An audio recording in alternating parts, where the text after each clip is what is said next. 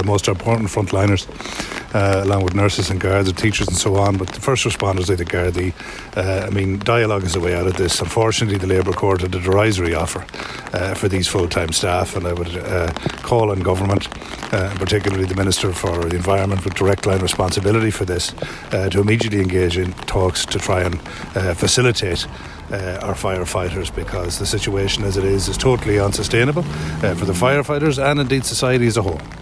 They would say that the talks have taken place, quite intensive talks, and that they would also say that the increase to the retainer has been quite generous.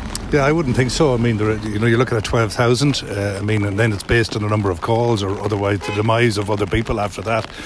So I think, we need to be realistic and acknowledge the fact that firefighters too have mortgages and have families and have rents and so on. And if we have retained firefighters, they need to have a wage that reflects their commitment to our local environment, to our safety.